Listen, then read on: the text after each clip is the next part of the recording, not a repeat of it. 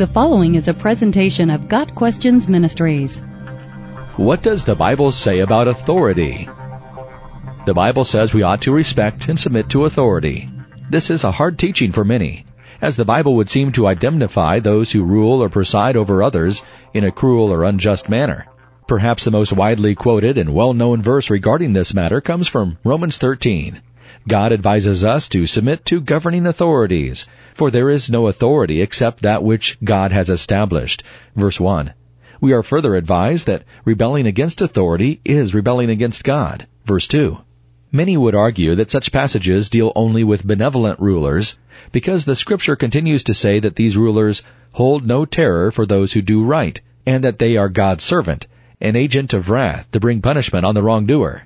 This is why it is necessary to submit, and why you pay taxes, for the authorities are God's servants, who give their full time to governing. Verses 3 through 6. What does God say about reacting to unjust rulers?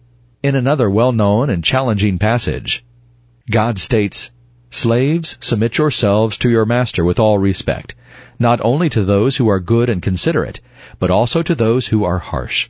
He explains further, "For it is God's will that by doing good you should silence the ignorant talk of foolish men. And show proper respect to everyone, love the brotherhood of believers, fear God, honor the king. For it is commendable if a man bears up under the pain of unjust suffering, because he is conscious of God. And if you suffer for doing good, and you endure it, this is commendable before God. To this you were called, because Christ suffered for you, leaving you an example, that you should follow in his steps." 1 Peter 2, verse 15, and verses 17 through 21. These are very difficult messages, and may incline some to feel God has a sadistic streak. This would be a misreading of Scripture.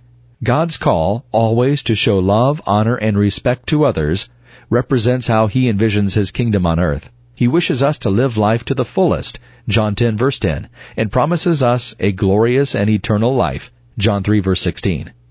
Ephesians 6, verses 6 through 9, exhorts us to obey not merely to win favor, just when people's eyes are on us, but to act as slaves of Christ, doing the will of God from your heart, serving wholeheartedly, as if serving the Lord, and knowing that he will reward us for whatever good we do. His message is consistent for slave masters, enjoining them to treat your slaves in the same way, because God is master of both them and their slaves. Despite instances of poor or tyrannical government, of which many examples are provided in the books of Judges, 1 Kings, and 2 Kings, as well as in today's world, God assures us that, on balance, respect, kindness, and submission are part of his plan. 1 Thessalonians 5, verses 12 through 18.